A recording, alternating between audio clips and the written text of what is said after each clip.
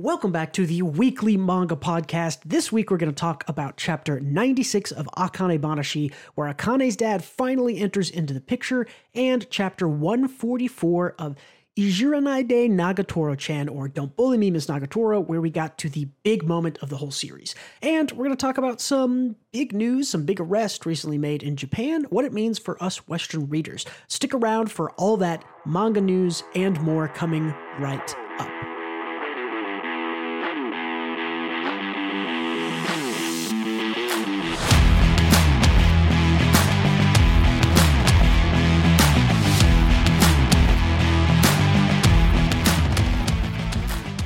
Thank you for joining us here on the Weekly Manga Podcast. This is the podcast where we talk about all of your favorite ongoing Japanese manga. My name is Bruce. I am the proprietor of the White Gray Black YouTube channel. With me again this week is Gautam. Hello, hello. So let's kick it off with Nagatoro-san, in which we get spoilers. By the way, big spoilers. If you're not caught up on Nagatoro, if you don't read Nagatoro, or you're interested in being spoiled, this is get out now, 3, 2, 1, be gone. This is the confession chapter. We finally got here. Applause all around. And it was great. I liked it a lot. Gautam, what did you think about the confession chapter? I didn't get to it. Okay. Spoil it for me. I'm like, I think 15 chapters behind on Nagatoro. So. Okay, you have the easily, I think, the best arc in Nagatoro to look forward to. I've really enjoyed the past 6 or 9 months of Nagatoro leading up to this confession, and it's been really good. Yeah, Nagatoro is just like constantly quality, I think. What a good rom-com. Yeah, really great. And to be noted, for the pacing of it, this is around the same time that we got a confession in something like Kaguya-sama, which I would say probably is my previous favorite ongoing romance manga. That I think we got a confession. It was like in 124 or 120, something like that. So this is chapter 144. So around the same time. All that to be said that, that's about 3 full years, I would guess. Maybe almost 4. Yeah. Probably like a slightly shy of 4 years full syndication for this, but it's great. There's sort of the wrestling competition, or the judo competition, I guess, that Nagatoro was going through. The painting competition happened with the MC, whose name I forget because it's not really important. It's Paisen, which is senpai. Which is senpai. Reversed. Yeah, he has... actually, wait, he has said his name, I think. I don't know if they've said it more than once or twice. They always call him Paisen, which is just like a cheeky way of saying senpai. Because I think that they address him by name in the other art students in the sort of the arc that he just went through, but got it. I guess I just never took note. I don't remember. Got it. Maybe his name is in here somewhere. I don't know. But anyways, it's funny but it's not a funny thing that like one of the best running rom-coms, we don't know one of the I have no idea what the main character is. And to be fair, he is a good character. He's a good character. He's just not called by his name for the first 100 chapters or something. So it is definitely funny. But it's kind of a nice, straightforward. Both the Nagatoro and Paisen have sort of had their arcs of. We said that we'd have this big secret reveal thing if we win our competitions. Paisen gets second in his. Nagatoro wins hers. So they just kind of walk off to the beach and have a conversation and just kind of lays it out. It's like a mostly talking chapter, which it's a confession, obviously. But it didn't feel, it doesn't feel like he's saying all these things and telling you things we didn't already know. He kind of lays out his own character journey, right? He's like, I wondered why such a cheerful girl like you, Nagatoro, would be interested in a guy like me. After I started being with you, I wanted to change myself. He literally just goes it says let me explain my character arc to you. At the start, I was like this, and then you showed up, and then I changed, and then I wanted to change myself, which is kind of the big thing. Some really good art. I love the eyes. Yeah, and Nanashi does a really good job with the sort of romance large eyes, I guess, and Nagatoro has a couple of really good spreads in here.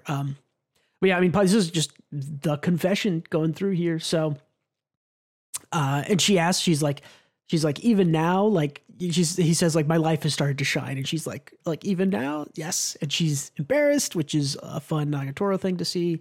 But she never gives it up entirely. Right. She's like nearly crying. She's like, senpai, even for you, that was extremely gross. And this is kind of the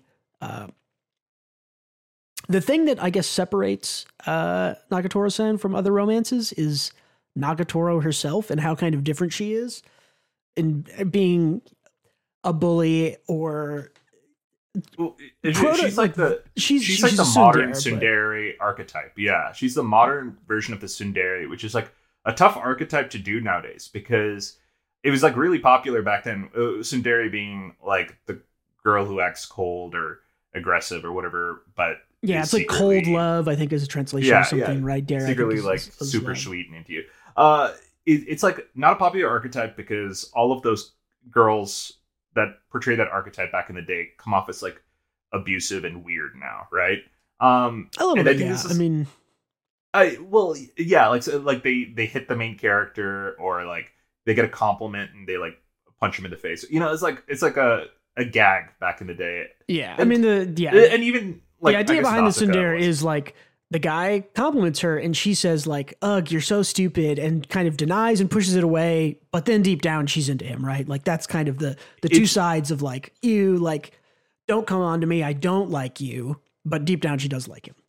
I think that the point I was trying to make is more so that it's not a popular archetype because I don't think it's aged well into the modern day. But I think Nagatoro does it really well because at the beginning she displays the full tsundere archetype where it feels like bullying, right? But you kind of peel that layer back if you give this series a chance. And it's the same for any tsundere, right? Like you have to give a charitable read at the beginning. I disagree with this not being a popular archetype. I think this has consistently stayed one of, if not the top, like, you think female so? anime girl. Tsundere? I mean, Asuka from Evangelion is the sort of from the 80s prototypical, the 90s, but I mean she was the original one. I'm talking about the modern day, you know. I'm trying to think who are like the modern day. I don't watch anime or read like.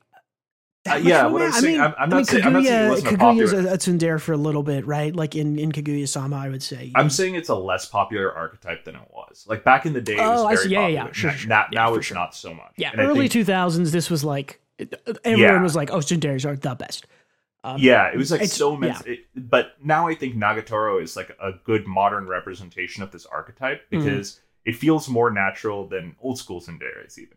Feels like a well, and the fun part about her is that she isn't just like, ugh, don't come on to me, but secretly I like you. She's like loud and like, right, like she isn't just saying like, oh my gosh, senpai, you're being gross. She's like yelling and being big and emotional. She's a big character when she's sort of pushing back on the love, which is the fun part. But yeah, I mean, it's also a little different, the whole series specifically, because it isn't like we don't really know that these characters like actually like each other for like a good chunk of time, I guess. Like it isn't like immediately like, oh yeah, this is a romance. It's introduced and you're like, oh, it's a comedy slice of life, maybe. And like, I'm trying to think how to, I think it is kind of clear that it's a romance, but also it isn't super clear that she's a tsundere and likes him back, or that he is like really into her. There's more character stuff going on behind the scenes, I guess. I think you'd be surprised as to how quickly they made it clear, because I actually felt the same way. And I reread some of Nagatoro, and there was this on chapter 8 or something like that. There's this chapter where her friends wanted to go on like a blind date because there was a boy her friend liked, and it's like a mixer type thing. And one of the guys was hitting on her and was like making cheeky jokes that Nagatoro would make towards senpai, right? Like similar type jokes, and she is completely uninterested. The guy's like, "Oh, I made this music," and she's like, "I guess I don't feel like you cared about it." Like she's getting very honest, direct feedback, and just not flirting at all. Yeah. And well, senpai was in the same cafe, and he's like, "Whoa, she is treating him kind of coldly." And then as soon as they all like leave the cafe, they run into each other on the street, and she's back to normal around senpai. Yeah. Which means she only treats him this cheekily I guess. It's been so long since I read the start of it. I mean, I guess probably 4 years now, but yeah, it's yeah.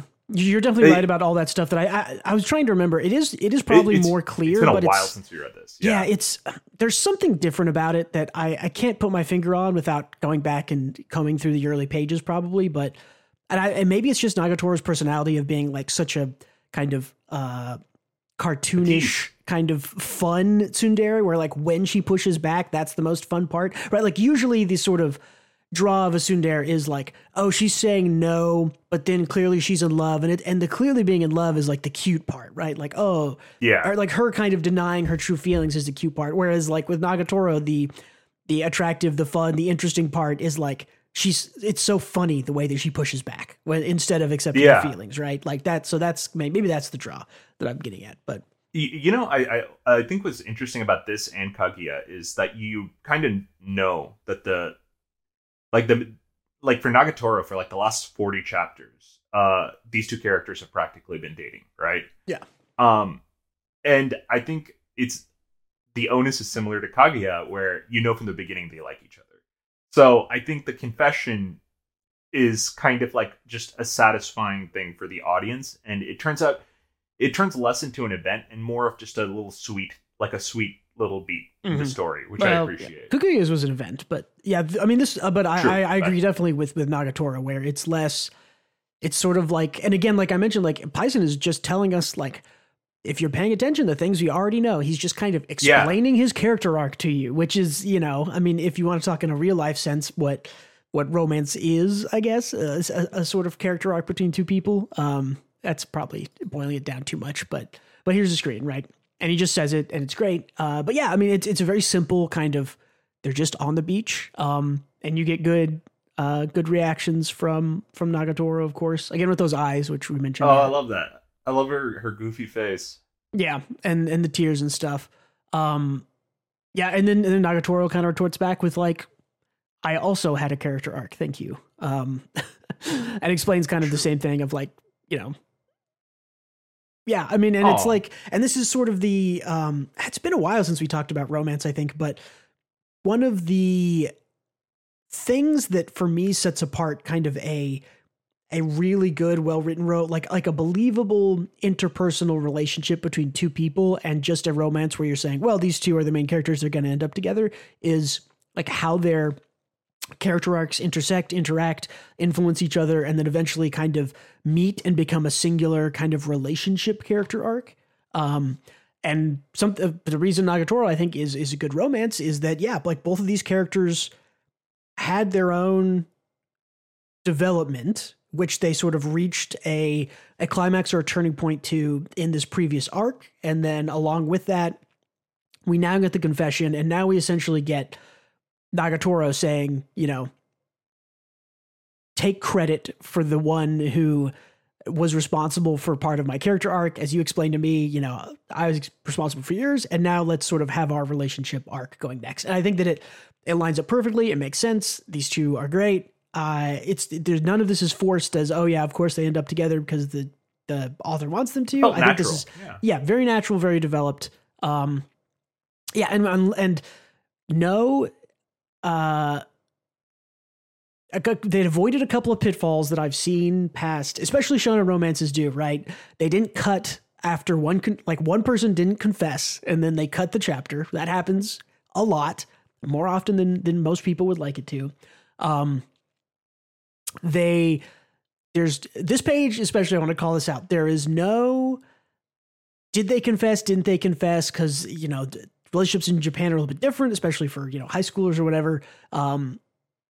Two people say they like each other and they walk off together. Does that mean they're dating? Right. Whereas here in America, right, it's sort of like, will you be my girlfriend? Yes. Okay. You are my girlfriend now. Like that's it. Like the agreement is reached. We've said it directly. But the translators or the author or whoever here said, laid it out on this page, says Nagatoro and I are finally a couple, like period, end of story. So two big pitfalls they avoided for shonen romance of me there. They didn't cut off the confession and they didn't leave anything kind of unclear. It's all laid out. It's all in this chapter. And it's all good. So And I like that it's not overly serious. It's all pretty goofy. Like they both have goofy smiles when they're walking away, right? Yeah, like just like two high schoolers. Yeah, there's like a little bit of tears, like obviously happy tears, but there's no like this was not emotional in the way that like. Well, I will say they kind of both had their big emotional personal growth moments a little bit earlier, the last couple of chapters when the two competitions were going on, but here it's just happiness, like it's just happy and good, like which is a way a relationship should be, right? I think a lot of times I think you're right in calling that out, because a lot of relationships in, I guess, like drama or dramatic events, right? Two people get together and it's like the reasons those will sometimes fall apart in writing or in stories is like, well, she was bawling and abused, and so there was nothing really to develop. But here it's like, no, the start of a relationship should be a joyous and happy thing and agreed on by both parties. And like, yeah, we get all that. It's all good here. I think it's because too many romance authors treat the start of a relationship as the conclusion, right? Mm-hmm, true. So they consider, hey, as the reader, this is the most important moment of the story. Yeah. And they feel like they need to make it incredibly memorable. And I think their emotions are all tied up in making it a memorable moment too. But I think it should just be natural, right? And I think Nagatoro does it super well. Yeah. Well, then that's a really good call out of a lot of authors treating, the confession happens and then we get to the end. And I guess that's a third sort of pet peeve in shonen romance for me specifically. I don't like that. I don't think anybody likes that. Most of the comments I see, I saw in this chapter and a lot of other series is like, you get it announced, you get the confession and then the next day it's like, has announced there are 3 more chapters or 2 more chapters or something. But I don't think that's happening with Nagatoro. I expect Nagatoro to go on for at least a bit longer. Can't say how long. But there's been they've been practically dating this whole time, so I think the author already knows how to write them as a couple. I think a lot of authors don't know how to make it interesting once the couple has become a couple. Not just in manga and everything. Like, look at Jim and Pam in The Office, right? Any of you have seen that show? Yeah. For sure. Who is it? The boom mic guy? Like the worst. Oh my god. The worst part of the last season of The Office. Yeah. Terrible arc. But you're totally right. They have essentially like been dating for a while, and so this is not going to change too much other than sort of their title. I definitely expect a couple of chapters of explaining or maybe hiding it from like Nagatoro's brother and sister. I would assume that we kind of go up through Paison's graduation would maybe be the end of the series. Or maybe Paison in a year in college and Nagatoro's graduation. I don't know. But it doesn't seem to be, I guess the short of it is it doesn't seem to be heading for an ending just yet, which is good. And they added, this is sort of the last pages of the chapter. They added sort of a classic Nagatoro goof, judo throwing, her boyfriend. She turns into a cat at the end. The cat and the little, like, I don't even know, the like very undetailed kind of in the bottom left of the right page here. Like when she turns into her octopus form. Octopus form, I guess is what that is. Yeah. It's funny that she changes into these different little creatures. It's visually interesting though. I like it. I like this series. Nagatoro is represented as a gremlin in every way. I agree. I love that. That sounds like a good chapter. I got to catch up. Yeah, or I guess here's probably the next big point of contention between these two is that I don't remember, they like promised a kiss or something like that. And that's sort of what they're joking about at the end here is like Paison brings up like, oh, like what about the promise that you made if you won? Like you said you were going to kiss me if you won. And she's like, oh, you're so gross. You want to do it here in front of everybody on the beach. So my guess is that they kind of flirt and delay around that kiss and maybe that's their next big thing. But yeah, I mean, that's a good plot point. It's like a classic low stakes type exit drama type beat. Yeah, exactly. Not even drama, but just like goofy overthinking. Yeah, I like that for sure. Yeah, so I mean that's it. It's good. I'm always happy to read Nagatoro. It's great. I'm happy for this confession. Good things. Yeah, it's like one of the best rom-coms running. So I'm happy it's still going through. Yeah, I mean, especially for shonen rom-coms, I think it's definitely. I can't think of anything that I would say is a better shonen rom-com. People say You and I Are Polar Opposites is really good. I read a little bit of that. Yeah, I've only read like 5 chapters or something. I guess it was good. How much of Marriage Toxin did you read? Because that's kind of romancy, isn't it? Or is it? I read like 5 chapters of that. Okay. Yeah, that's next up on my. I think The Dangers of My Heart is also up there for me. Mm-hmm. The Dangers Within My Heart, Dangers of My Heart. I think that's Dangers of My Heart. I think that's great, and I guess I'm just like I think if you're gonna make a rom-com, there has to be really good character development. Oh yeah, for sure. It's the new standard, right? Like, and Dangers of My Heart is very good at that too. So, yeah, another good one. I guess I would say, yes, but it's not as good as Nagatoro. I really like the story of the girl with the skirt of inappropriate skirt length. The prefect of that. I like that one. It's not as good as Nagatoro though. I also like the other one that author does, which is the what is it called? It's like Destroy All Humans, They Can't Be Regenerated. Oh, I love Destroy All Humans, They Can't Be Regenerated. That's monthly though, so it's a little harder to keep up and talk about. Also, the last couple of chapters have been a bit kind of melodramatic, and people have taken a turn on them. I still like it, but it is definitely getting in the sort of like, I don't know. Our parents have to send her away and separate the couple and the end of the world. It's like, okay, well, but that is a good one though. I do like both of those. I'll give it a shot. I think the story's been so consistent that I can't take Reddit's word on the moment to moment. Sure. And sometimes you have to kind of introduce a dramatic turn to resolve it later, and before it's resolved, it doesn't feel good. So, dude, Reddit did ruin my perception of one manga though. There's this romance manga, right, where everyone's just like, I brought it up one time. It's like called like Blooming Flowers, Blooming Love. Oh, Blooming like Love. Yeah. Maybe it's something. Maybe it's a different one. It's like 50 chapters long. But it's about this like Blooming Love. Blooming Love is the one with the woodworking drum girl. That's also really good. Okay, not that one. It's this intimidating looking guy and this like honest schoolgirl, like who they look like they're not a good fit, but they are. It's like it's a very sweet romance. Yeah. And I read through the Reddit comments, and every chapter has an apology counter because the characters apologize to each other a lot. And after I noticed that, I'm like, God, they apologize to each other much. That's like a real life thing. Like if you I speak slightly from experience here, I guess. I've been in a relationship with someone who apologized a little bit too much at one time, and that was like something we had to discuss and work through. But like, it's a problem. It's not a huge problem, but it's like, hey, you don't have to apologize for like picking a place to eat that's not like the place that I chose. Like that's okay. Yeah, like, don't apologize for being you. It's fine. It's very much like, I think it's like they're even going too far for Japanese culture, but it's part of the Japanese culture. For sure. Yeah, for sure. But after they pointed that out, I couldn't read it anymore. It was ruined for me. They apologized so much. Why did you point it out? I didn't even notice. Is it the oh god, what is it called? That like the blooming flower blooms with you or something? Is it that one? It's I think we're thinking of the same thing. The fragrant flowers bloom with dignity.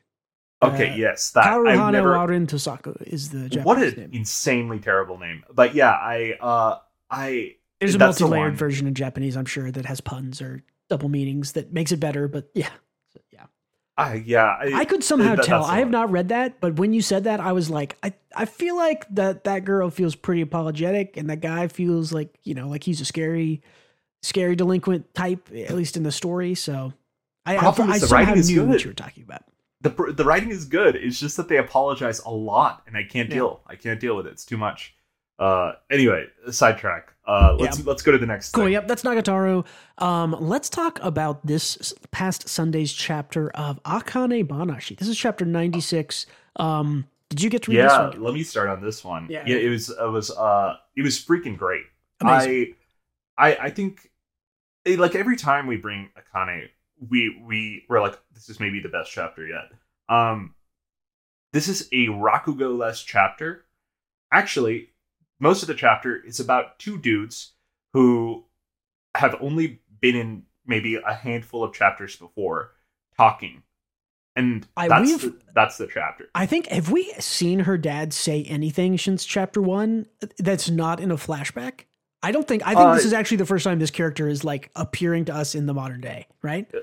Pretty much, dude. Because he's been out of town. He mentions earlier he's been out of town. He's like a concrete salesman or something. We see him like in a panel or two where he's just talking about his life or something, Yeah. or like saying a word. But like this is the first time we've actually seen him. So you're right. Is basically the Akane is going to give a big performance. I'll summarize this. Yeah. Akane is going to give a big performance, and this dude on the left, the dude with the long hair, is basically supposed to give her a recommendation. He's the judge. After watching the performance, and he's one of the 4 people in the world who can recommend her for kind of a promotion, effectively. There's 4 guys. One guy is Akane's master. He can't recommend her, I don't think. This guy, one of the other guys was one of the judges we saw at the competition, I think. And then there's this guy and one more. I don't remember. But basically, this long-haired guy has to be the one to give the recommendation. His disciple is helping Akane with her performance. Yeah, his disciple is this guy, the spiky-haired guy. Yeah, Chocho for audio listeners. Yeah. And basically, the dad and Chocho go way back. And so does the long-haired guy. I forgot what his name is. Otherwise, I'd use his name. But basically, the long-haired guy got told by his master not to give Akane the recommendation due to like grudges within the Rakugo scene and political struggles. The curly-haired guy is who you're talking about. He's the bad guy. Yeah. There's not really been any true bad guys yet, but the curly-haired guy feels like a fucking bad guy. He seems like a scumbag. A bad guy. And basically, this chapter is he hasn't made it to the Rakugo show. He's already late, and he intends not to go because his master told him not to. And in Rakugo, your master's word is absolute. Yep. Anyway, Akane's dad stops by on the way to the show, expecting his pal, the guy who's supposed to give the rec, to be in the exact location he's in. And I love how we start out because Akane's dad starts out with, "I am alive," by the way, because everyone in this story treats him like he has died after he got expelled from Rakugo. And I love that because it really, when you're reading a story, you're kind of in the seat of the main character and how they feel. So when you're reading, Rakugo is also the most important thing in the world. Just like when you're reading Haikyuu, volleyball is the most important thing in the world and whatever. But I think this chapter is brilliant in that he shows up, he's like, "I am alive." And as we go to the next page, he says, "Hey, you think me getting expelled was your fault? Don't worry about that. I don't think that's the case at all. You are wasting your sympathy and your energy here." And he says, at the end of the day, it's just Rakugo. And I think that's like perfectly encapsulated, right? Like everyone is treating this so seriously, fighting for vengeance for his expulsion, his unfair expulsion. His daughter is carrying his will, but he's not dead. So he's carrying his will. Well, and also and this is something I saw some comments talking about that I agree with. This goes against everything we are used to in a sort of a shonen action or sports series. Like usually what happens is the sort of old, I missed my chance, but I'm, back again. What happens is that person comes back and kind of gets their chance for some kind of redemption, whether directly or by helping the main character or something. And I think it's really good, really smart, really good writing and really mature to just write that he doesn't the dad doesn't need redemption. He's moved on. And that's like what he says here at the end, right? Is like, it's just Rakugo. Like, do I have regrets? Sure. But I can't dwell on the past. It didn't ruin my life. And it shows a picture of his wife and his child. He's like, I might be going in a different direction, but I'm still moving forward. If you're feeling pity for me, it's a completely wasted gesture. And that's like the most mature thing anyone has ever done in a shonen series ever, to be like, yeah, I got kicked out. I don't need redemption. I don't need to come back and do Rakugo again. I moved on. And so don't worry about it. And he also very clearly stated here that even back then, right? Like he didn't, with the picture of his wife and kid, he's a husband and father. Like Rakugo, even when he was doing it, wasn't the most important thing in his life. It was his wife and kids. So I'm sure, like he said, losing the Rakugo thing hurt, but it didn't ruin his life in any way. Yeah. He just moved on to something different. And I love that. I think him in at the very beginning of the series, right? In the very first opening chapter. Right. When we see him get kicked out and stuff. Yeah. It was like a really emotional moment. He was like, he was a nervous guy. He tried his best, but I feel like he's a lot more confident in these recent chapters after getting fired, because I feel like he has gotten the perspective that he's giving out to others right now. You know, like the advice that he's not dwelling on the past, his life isn't ruined, and everyone who's trying to make it right or do right by him should be doing it for themselves and not taking this also seriously. Yeah. You know? And I think, including his daughter is what he said. Well, yeah, you know, you got exactly what I was going to hit on. I think at the very start of the series, like you mentioned in sort of chapter 1, chapter 2, Akane kind of goes on this quest to be a Rakugoa because, like, almost as a sort of vengeance story for her dad. I think she does actually kind of love it herself because of her dad, but she is also kind of, she's mad, and she harbors, she harbors some emotions around her. People not letting her dad continue doing a thing that he did love. As you've seen, he obviously loved his family more and looked out for them and moved past it. But the story does kind of start as like a, revenge story, quote unquote.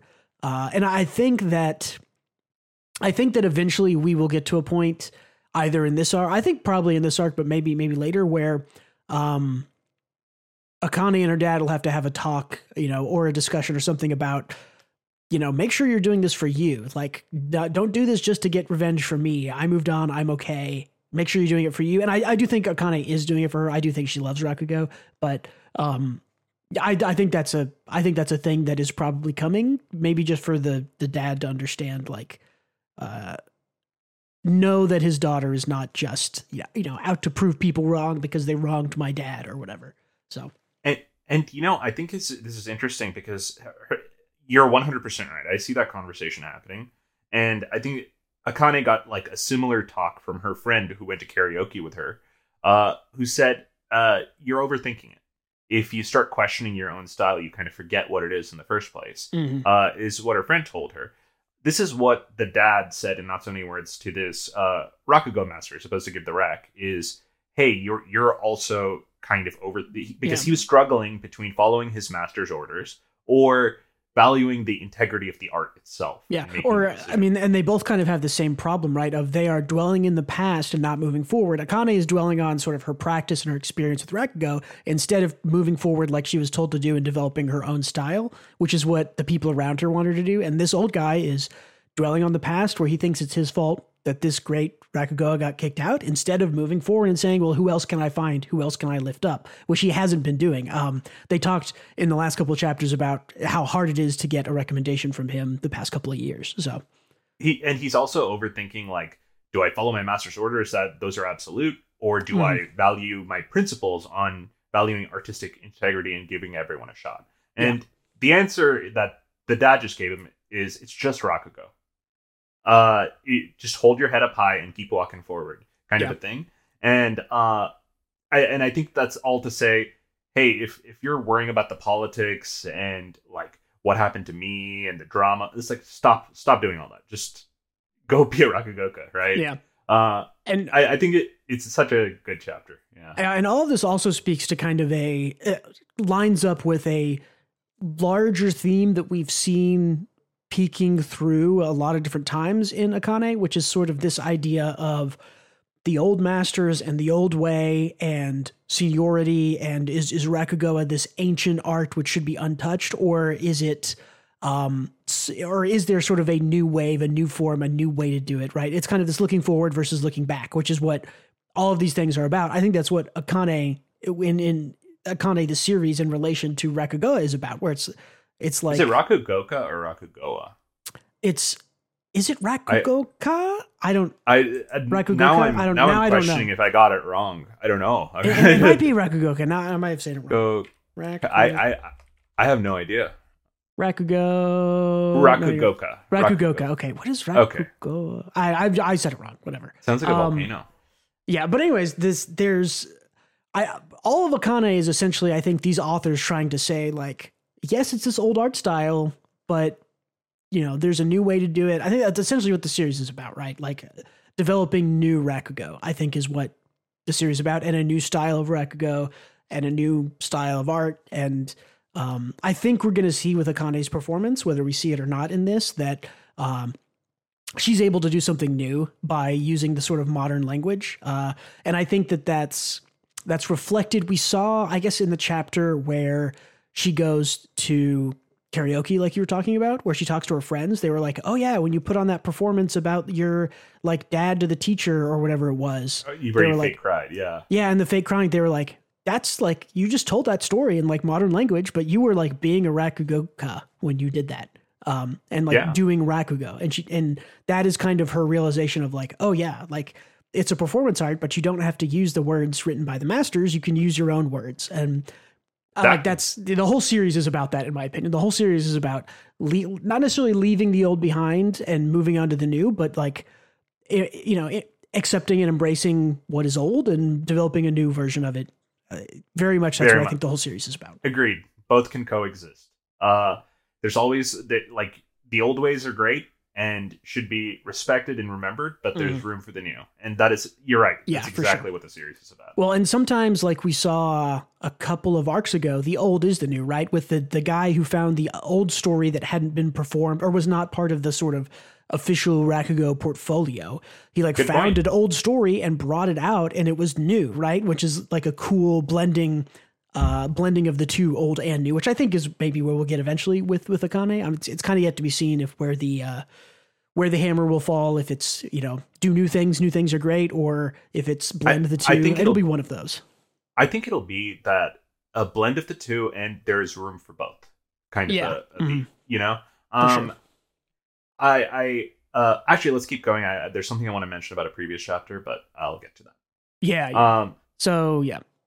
I love this. I guess this is your role is a great line where his role is really he guides the people around him. As we saw in like the last like few chapters, like where with the glasses kid, right? He gave him like, you have to be more confident, put your hair back up, like put your hair up. And we've seen him in the past with the other people that Akane is in the little school with, like being a leader, being a guider, which is why people missed him a bunch. But yeah. I think he's just a very supportive guy. And I think that's why like he's so beloved, even though he didn't quote unquote make it. And he's probably not as talented as a Rakugoka as any of the people in the room he's in. Yeah, well, I was gonna ask, do you think with kind of the evidence maybe isn't the right word, do you think with the kind of historical flashback stuff we've gotten with Akane's dad that maybe you're catching on that like he was an okay Rakugoka, but he was like a really supportive, good person, and so everyone loved him, even though maybe his performance wasn't the best, and so when he was let go, they were like 100%. That's it. Yeah, I don't know if we'll learn that. I think it might be possible that he was also like just an awesome, outstanding Rakugoka, but maybe he was stuck in the old ways or something like that. But I'm kind of getting the idea that maybe he was just okay. I think you're right in that. Well, so I think he is very, very good, but I think compared to the people he's surrounded by right now, he is just okay. Yeah. In the major leagues, he's not good. Yeah, like a top minor league star. Yeah, exactly. But I think that doesn't matter because he was beloved by everyone around. Yeah, because he was this sort of helpful, supportive, knowledgeable guy who was around, and so everyone's like, "Oh, we love this guy." But then, it'll be interesting to see if we get more information on that or not. Because I kind of feel like Akane is already maybe not surpassing him, but she's like at the same level. She's a genius. Yeah, I definitely think she's like, how old is she now? Like 19. In this, 19 or 20? I think she's like 17, 18. No, because she graduated. Right? She was 17 at the start of the series, and we got like a year time skip. So maybe she's 18 or 19. I don't know. But anyways, no, I agree. She's definitely like the youngest. Like she's going to do all these different things. She's like basically already at her dad's level or more, I would say. So I think he this is like an industry where you have to perform. So egos. The industry is full of egos, and Akane's dad has no ego. He's selfless, he's humble, he's a little meek at the start. It doesn't seem that way anymore, but I think he is. That's exactly it, right? He's very supportive. He checks his ego in an industry where nobody checks their ego. And yeah, I think that's what's wholly unique about him, and why everyone loves him. Either way, it's good to see. It's good to see his like positive attributes in the limelight. And this was a very sweet moment where he complimented Akane's kimono and like instantly fixed her mental state of like of nerves. Yeah, it was really, really a good chapter, and it made me tear up when the two of them, not him and Akane, but him and the other master were talking. It was really heartfelt and good. Yeah, and it's a really like again, like this is in a magazine aimed at 14-year-old boys. We talk about that a lot, Weekly Shonen Jump, and this is like probably the most mature writing I've ever seen come out of Weekly Shonen Jump. Like I don't think I've ever seen anything that's about two adult men talking about, one of them kind of losing their job and moving on and raising a family, and the other one feeling guilty about it and being told to move on. It's like, that's like real adult shit. And that doesn't happen in Weekly Shonen Jump very often, if ever at all. I agree. And, I think a surprise character that I didn't expect to like as much as I do is Chocho. I think he is like so phenomenal. In that he's very loyal to his friends, but when I think this was like 2 chapters ago, maybe 1 chapter ago, is he's talking to Akane's master Shiguma, and they're having whiskey, and he mentions he kind of checks Shiguma, even though they're friends. He like shoulder checks him verbally by saying, I don't know the exact circumstances behind the expulsion, but I know you couldn't protect him. So, but I have power now. So I'll be protecting his daughter. That's for sure, Mm-hmm. And of course, Shiguma was like, "You don't need to tell me that. If something happens, I'm gonna throw up my dukes." Yeah, he's literally like, I will fucking fight for this girl. She's like amazing, the best, clearly. And like his mother like left her in his care too. So it's like even more than that. It's like a perfect double whammy of why everyone is incredibly protective over Akane, and surprisingly, it has like only half of it has to do with her talent. The rest of it has to do with kind of just how cool her family is. Yeah. Well, and also like we talked about earlier, a lot of these people, like this expulsion was like this big thing that a lot of people feel guilty for not preventing or not supporting the people who got kicked out, or not doing more beforehand, and maybe not training these people better so that they didn't get expelled. It's like, it's weird that like this is like a series that, it's weird that there's like so much like old man guilt in the story for 14-year-old boys, right? In Weekly Shonen Jump, there's just like a lot of that. So that's because they're driving a boat, like they're the captain of the Titanic that has a big hole in it, right? It's taking in water, and they're trying to course correct. Like Rakugo's a dying industry, so they're desperate. And I liked, so this guy's master said it's his fault that everyone was expelled, and that Chocho made huge waves, but he didn't, and he's the only one to get promoted of the group his age.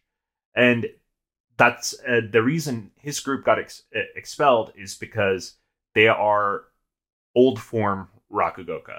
They aren't keeping up with modern trends. They're great at what they do, but they're the same as the old fogies that came before them, and they aren't innovating, and the industry was already dying. So that is not the lifeblood Rakugo needed to continue forward.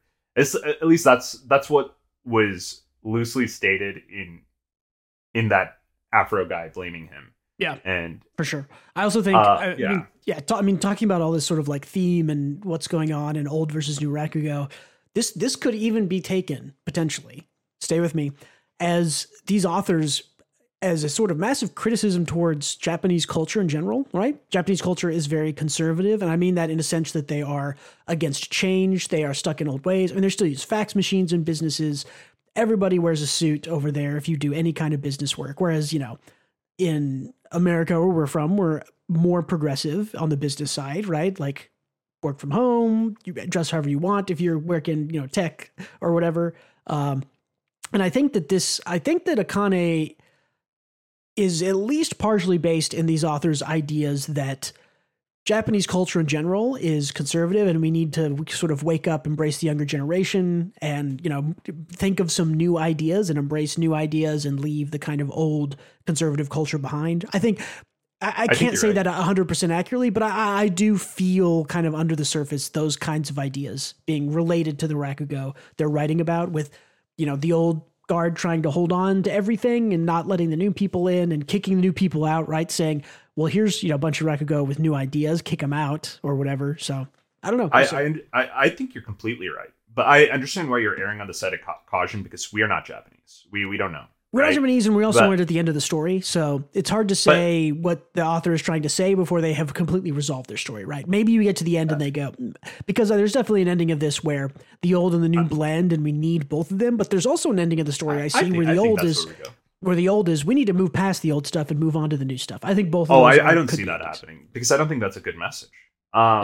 I think that would be like a bad message to send. So I hope that's not it. I think, but I mean, but that's an opinion that an author might have about an art form, right? That's the. I mean, I don't think that's, because we just got a chapter with like the guy who researched this very old story for Rakugo, for sure. So I think relating to Rakugo specifically, I do think that there's more respect towards the old, but yeah, we'll see. But I think you're on point though in regards to like a statement on just media and how we enjoy things. Like, we have to kind of open our mind to new stuff, and as we get older, we kind of get set in our ways and in what is good and what is not good. And something that is completely new and fresh, maybe unrelatable to us in the beginning, but that doesn't make it bad. It seems kind of like what the theme this author is going for. I like it. It's very good so far. Akane just doesn't drop the ball. It's easily the most well written thing, like, every single week in Weekly Shonen Jump for me. It just slaps, man. And I think an issue I have with the Weekly Shonen Jump is that we have hitters like Akane and One Piece, and I know this is not WSJ, but Dan, and it really puts a lot of pressure on every new release I see, because these slapped right from the start, and like anytime I see a new series, I'm like, oh, that's pretty good. But well, and also, I mean, I will briefly mention this because this is a potentially hour-long episode we could do all by itself, but there's so much entertainment nowadays, in addition to all entertainment produced in the past, that is now available for streaming, for reading, right? Viz Manga has all of this old manga you can read. Anime is now available to stream. So many things are vying for your attention. There's YouTube, there's TikTok, there's Twitter, so many things are vying for your attention that if you can't start strong and keep me interested from the start, even if the series is okay, like you said, that's actually a huge detriment, because if it's not good enough to win my attention over all these other things, then it's not worth it. Which, and I agree with you. Akane from the start has been absolutely like massively good from chapter 1 and super good on. So yeah, but you know, like the theme of the story, we are always willing to give new things a shot. It's always read the chapter 1s. True.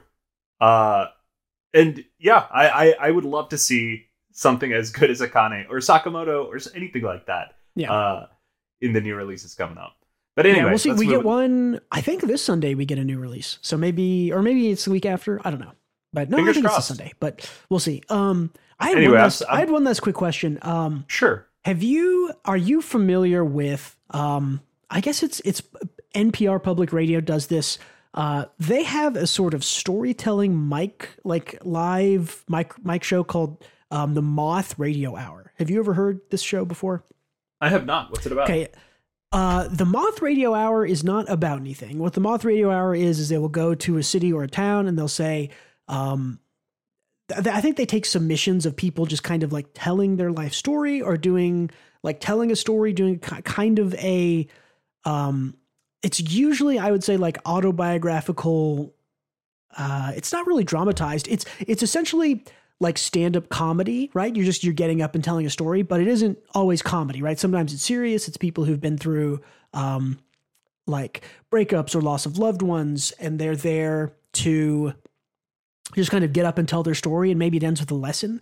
I bring this up because the way, if any of you are having a trouble sort of understanding what makes Rakugo kind of both important and entertaining, as I know that I was before I had watched, I watched one of the Rakugo anime a couple of years ago. I think it's just called Rakugo.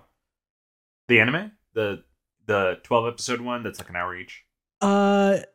It's called like Shingo Rakugo or something like that. But okay. But anyways, yeah, it's a bunch of old guys with lots of relationship stuff. But anyways, if you just go and listen to like the Moth Radio Hour, that is what I would kind of consider American Rakugo, if you wanted to classify it as like that, right? It is someone getting up and telling a story.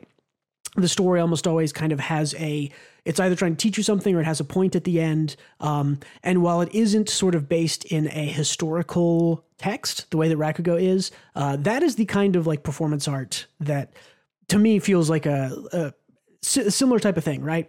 On stage, in front of a mic, telling a story as a performance. Storytelling as a performance art is, you don't see it a whole lot, but it is a thing. Moth Radio Hour is something that I always love to listen to. So especially when I listen to more NPR in the car. It's funny saying that because any older audience that we have are like rolling in their graves right now because radio like radio shows existed forever and then they stopped. And like, I don't know about you, they didn't exist when I was growing up. Like they did, I mean, I didn't listen to them, you know. Yeah. Yeah. I mean, I grew up listening to stuff like The Moth, stuff like, oh gosh, it's called like From Here now, which is, there used to be like a Sunday show where they would travel around and it would be like country performances. And again, some of this like performative storytelling. I also remember my dad had a 4 or 5 CD set of just this like story of Paul Bunyan. No, it's just a recorded guy just like doing like storytelling art, like vocal storytelling art, which is, you're right. It's like not really a thing anymore. Like we have audiobooks, that's a little different, right? Cause that's a written thing, transposed, but this auditory storytelling art, you're right. This was a thing. I mean, stuff like, oh God, what's the like invasion thing from the 1920s or 30s or whatever it was, the radio show. I'm not sure about the specific, like Tom Cruise is in the movie War of the Worlds, right?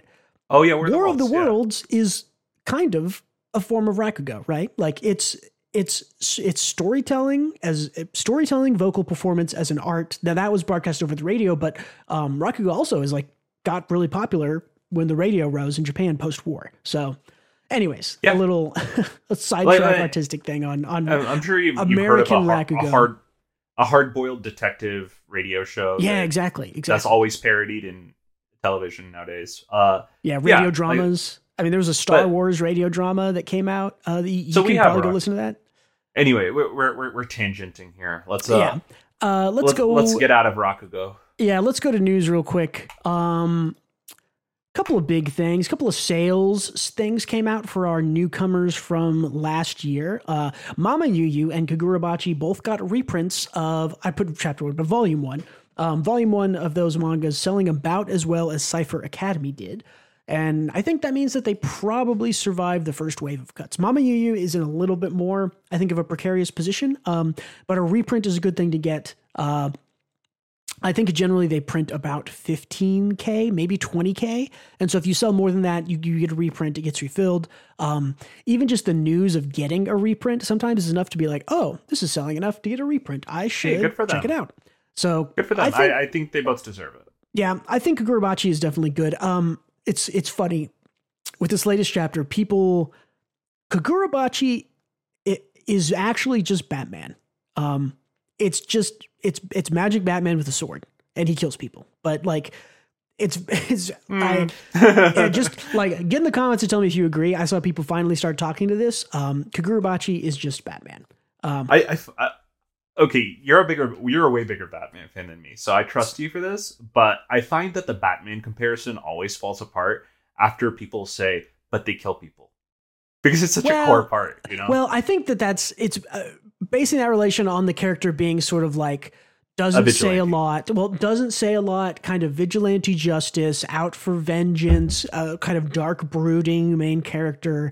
Those are the kinds of things that people are like, oh, it's like Batman. Oh, it is. Okay, I see what you mean. That is sort of the comparison I'm making there. But yeah, New Age Exorcist is still the best-selling thing from last year, unfortunately. I guess I need to go back and read it. I mean, I read, I think, 3 chapters and just thought it was not even that it was like, oh, it's kind of boring, I'll drop it. Like, I thought it was outright bad. So I thought it was awful. Fuck. Yeah, just awful. We should probably go back and read it, but check it out. And we'll have to see if it's any good. I don't think I'm going to like it, but we'll go back and get it. One more thing on Kagurabachi, because this is interesting.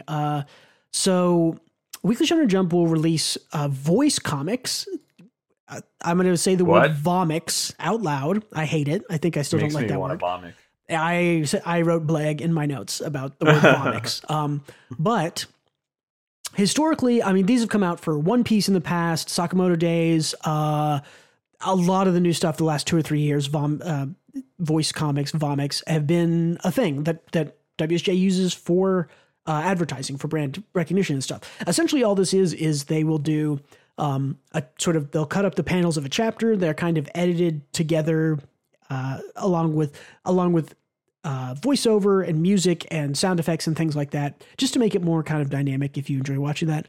But for the first time in the West, we got a voice comic from WSJ, which has in the pictures the actual English translation. Now, the voiceover is still in Japanese, but the pictures are from the English one. So this is the first time this has happened. Generally, even if there were subtitles, which there always were subtitles available for most of these, it was, Japanese panels, Japanese voiceover. And for Kagurabachi chapter, I think we got chapter 1, 2, and 3, or maybe they combined some of them. I know there's 3 episodes of this right now. We got Kagurabachi with the English images edited together with the Japanese voices and subtitles. So that's pretty cool. Yeah, that is a new thing. I'm really hoping that maybe they lean into this a little more. I do think that those voice comics are pretty cool. That's sort of a performance storytelling art, tying it back. But yeah, what's interesting to me about this, I don't really care about the voice comic thing at all, but I think what's interesting is that 1, it shows that Jump believes in Kagurabachi, and 2, that Kagurabachi is popular in the West. That's a good thing to bring up that I think I might have missed. I do think that because of the memes, or maybe because if it's similar to Batman or just the type of story it is, I do think the West is a pretty big defender and reader of Kagurabachi. It's been very high on the Manga Plus app that I've seen, like top 10 consistently since it came out, I think. So doing really well. Yeah, I wonder if this is Kagurabachi specific, or if more, if it will happen for One Piece or for some other stuff happening in the future. But hopefully it's a trend. Yeah, that'll be cool. Cool. Little anime side piece of news. The Funimation app is dead. Crunchyroll acquired Funimation sometime last year, maybe 2 years ago. That finalized, and from that, the prices for the Crunchyroll app are going up by a lot.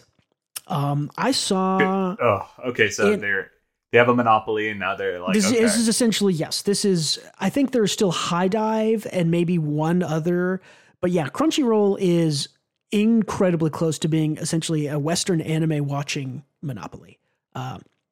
Yeah, I think the prices that I saw were, I think it was normally $58 a year for English subscription. That is going up to $99. I saw that the Canadian price is going up even more, right? The Canadian price went from like 58 US to like 126 Canadian. Now maybe that conversion comes out to the same. I don't know, but this is like exactly what people didn't, why monopolies are bad, why they don't want this to happen. One person controls all the content. You can charge whatever you want because you have to go to Crunchyroll to watch anime. So this is bad. We hate this. Get in the comments. We do not. I think you see pirating on the rise after this, because for sure. I think this is a. We talked a lot about piracy in our episode, I guess 2 weeks ago, maybe. You check that one out. Definitely, I think this is a sign of the times. This is more of a sign of, all of the streaming services have raised their prices in the last, I would say, 18 months. HBO Max raised their prices. Netflix raised their prices again last year. I think Hulu, Disney Plus, I think those all raised their prices, I think last year, but at least in the last 18 months. So the price increase isn't necessarily unique to Crunchyroll, but their ownership over the market of anime is pretty big.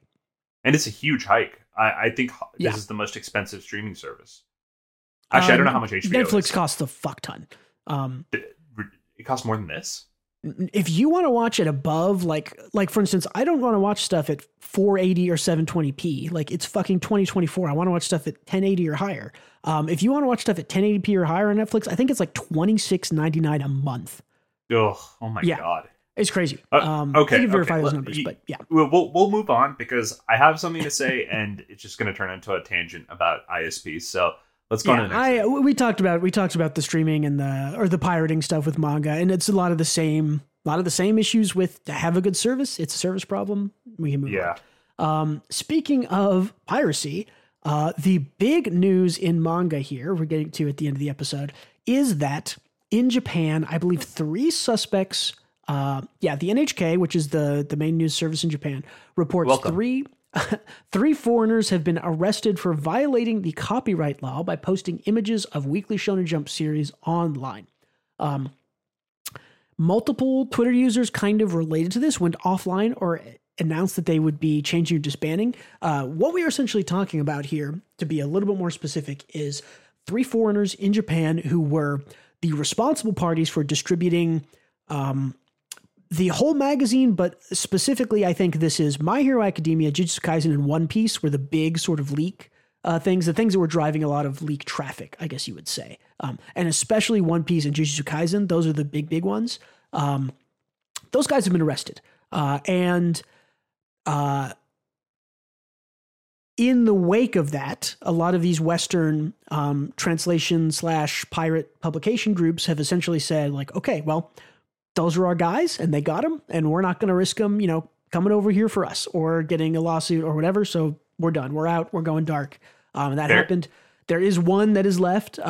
If you are familiar with the groups that did translations of My Hero Academia, Jujutsu Kaisen, and One Piece, you'll probably know who that is. If you're on Twitter during all this, you'll probably still know who that is. I will be interested to see how this goes. This also comes a couple of weeks after, again, like we were talking about piracy. The Korean people, what was it? The Korean publisher coming down on Manga Dex, which is the biggest site that everyone knows about, but and a lot of piracy coming up. This is all kind of related, I think, to even it's Tachiomi, right? That's what it was. Yeah, not Manga Dex. Yeah. The Tachiomi. Well, the Manga Dex on Tachiomi. The app is now gone. Yeah, lots of stuff. But anyways, this is all sort of related to the streaming stuff, the Netflix stuff. People are kind of cracking down on what's theirs because the market is not growing anymore. That's kind of my guess, but I would believe it. Yeah. COVID ended. So a lot of these markets that were kind of artificially boosted, I think they really got a lot of money from COVID, and I think a lot of people stuck around, but I don't think it's growing at that insane a rate as it was before. And I also think One Piece is so mainstream now, and it didn't used to be, right? It used to be huge in Japan only. Now it's mainstream in places like Japan, South America, France. Yeah, it was the US was never a huge One Piece consumer. It's on the rise year over year for sure. Yeah, but now it's blowing up everywhere, and I think this is probably the worst time to pirate or like send illegal scans on that property specifically. Same with JJK, same with My Hero. They're ultra protective over it. And plus, we have an alternative that comes out on Sundays. This is not, as someone who has read not all of these series, but some of these series early, just because, I pay my money to the Viz, whatever app to read manga. And if it comes out early, I'm still supporting the series by paying for that. But yeah, I'm not super upset that, oh no, now I have to read One Piece. And instead of Thursday or Friday, I have to read it on Sunday with everybody else. I do also think, here's something good about this, is that historically, for stuff like Jujutsu Kaisen, My Hero Academia, One Piece, what would happen is the people who are sort of, I don't want to say more tech savvy, people who are more internet minded that knew where to go and read these pirate sites, the chapter would come out early, and all those people would go and have their discussions of it on Wednesday night, Thursday night, Friday, whenever it came out. They would all go and have all their discussions and theories. And then on Sunday, everybody else would see it, and they would have a sort of a smaller or an equal size or maybe a little bit larger. But you kind of split those two groups up. What I hope happens is that we lose these. I think that if we lose these scanlators, these translators, these guys who are doing it for these series specifically, I think this is only a good thing. And we discussed manga piracy again a couple of weeks ago, and I do think that there is still room for fan translations and things in. Oh, there's plenty of room for it. But when you have an official English translation, and that official English translation is good, I'll put a little star here because I know that a lot of people don't like the Jujutsu Kaisen English translation that's official. And by don't like, I mean that they have a lot of problems with that one. So that might be an issue. But for One Piece and stuff, you have like Stephen Paul translates One Piece. I've talked about him in the past. He's like easily the best, in my opinion, the best translator I've ever read. Everything I would just he does love it if he changed that L to an R and everything will be good in the world.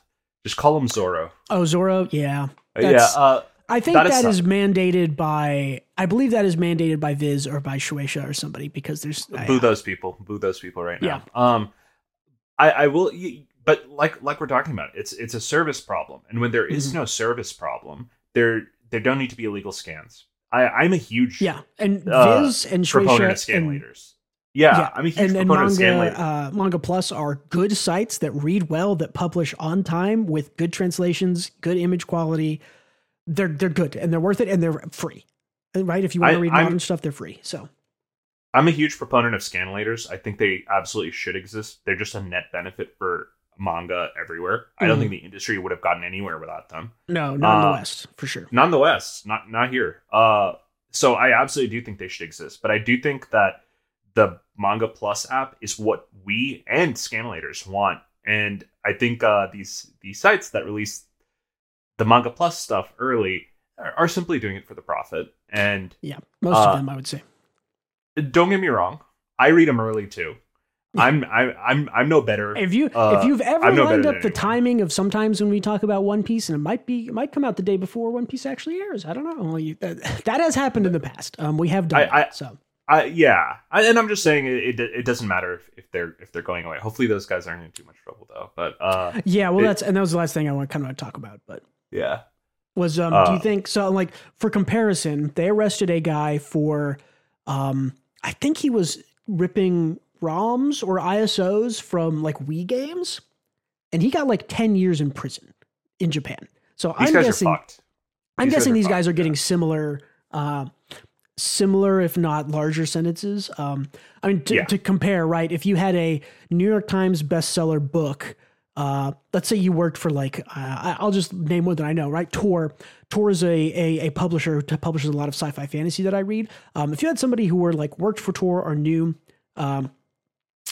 Tor, new stuff that was coming out, and 4 days early, every book that they published they stole and published a digital version online. Even the American justice system would come down hard on those guys. I mean, that's a huge thing. So I think these guys are and especially if they're foreigners, they're either going to get extradited, you fly to America now or fly back to wherever you're from. Honestly, I actually don't think they're American, but hopefully for their sakes, it's probably better for them to get extradited. For sure, it probably is. But Japan. But I mean, I'm not sure. I actually don't think they're American. I'm not sure where they're from. It just said foreigners, so who knows? Yeah, who knows? Either way, we'll see what happens here. From a consumer perspective, you're going to be fine. Yeah, I hope that those discussions get consolidated, because I think having one big, large discussion about One Piece or Jujutsu Kaisen is actually a lot more fun than having it sort of spoilers on Wednesday and then talk about it for 2 or 3 days, and then now here's the official one and all of the other people can read it. And I don't really like that, but we'll see. The nature of internet discourse also means that more and more people will start reading it early, because you'll see these takes about the chapters getting posted on Twitter, spoiling it for the people who read it on Sunday, and they'll be like, "Oh, I can read it here." And then as soon as spoilers drop, everyone goes, Yeah, I mean, definitely. As soon as spoilers drop, people go, "Well, shit, I'm going to get spoiled on the rest of the chapter if I don't immediately go and read it." And they go and try to read it. So, yeah, good point. Cool. Let's talk about what else you've been doing this week. One more thing, Gautam. What have you been doing? Same shit as last week, brother. Playing Persona 3. Still good? It's great. It's still very good. Still very good. I like it a lot. I think this is very much an archetype game that it showcases why Persona is great, but it has some rough edges that just come from it being an older game. Cool. But yeah, nothing new to say on it. What about you? Actually, same thing from last week. I am still reading Lumiere Company Limited. What a beautiful cover. I love every single one. Yeah, it's so colorful. It's so awesome. It's so weird to talk about this series because this is, you want to say like, oh, it's a magical girl series, but like, no, this is a series about like corporate espionage and like startup, like it's like companies. Like, I don't even know how to describe it.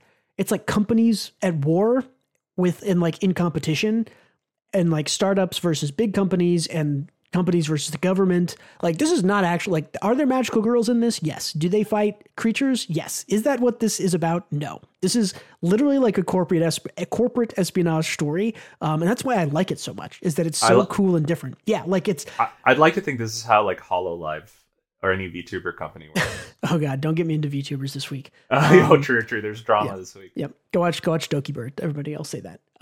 But yeah, I mean, it's still really cool. It's really good. There was a time skip. This is the lead. This is the character with twin tails from the last picture you may have seen last week. She cut her hair because there's a time skip. Very cool. But yeah, I mean, I don't know. I'm still really enjoying it. I'm almost caught up. I think I've got about 15, maybe 20 chapters left, and I'll be at chapter 101, which is the last chapter posted. But yeah, I mean, really, really liking this a lot. Really good art, really great characters, really interesting drama about all this like company stuff. Also, as someone who has worked in tech at various levels, the sort of office culture of going from like a startup, which is what Lumiere is, to like the big corporations and how they operate, or the medium-sized ones, and like, oh, we can't respond to this, magic event because it's not going to make a profit for us. All of this stuff like that, like that's like what the story is. It's all this like, and like, again, like as someone who's worked in tech, it's very like, oh yeah, that's how companies work. They're right. It strikes me very much. Do you think the author has worked in like a corporate job? If they haven't, they are like married to someone who has, or their whole family has, or something, because I can't imagine that they haven't worked in some kind of corporate culture, because they just like understand it at a level that feels, it feels firsthand, right? It feels like they had to have experienced some of it for how appropriate it is. But anyways, I am massively enjoying Lumiere Co. Limited. Very excited to catch up on that. Cannot recommend it enough. Didn't think I was going to like it as much as I did. And honestly, it just keeps getting better. Like every arc I read is like, wow, okay, this is more interesting than the last arc. And there's more cool stuff going on behind the scenes. I love just a really neat series. But like the cover alone is like, every time I see one of these covers, I'm like, whoa, it's so pretty. So colorful. Yeah, the art is really good. I really like this artist. It looks great. Yeah, really great. I think that's it, unless there's anything else you wanted to go over, Gautam. No, sirree. Let's wrap. Let's get out of here. Cool. Hey, thanks again to everyone for listening or watching. And don't forget to leave us feedback, comments, upvote, thumbs up, whatever possible positive reinforcement you can do. Go do that, please. Check out Twitter and Patreon, which are linked in the description below. And I think that's it. Tell everybody goodbye, Gautam. See you later, everyone. Thanks again for being with us. And don't forget to come back next week. And also don't forget to read more manga.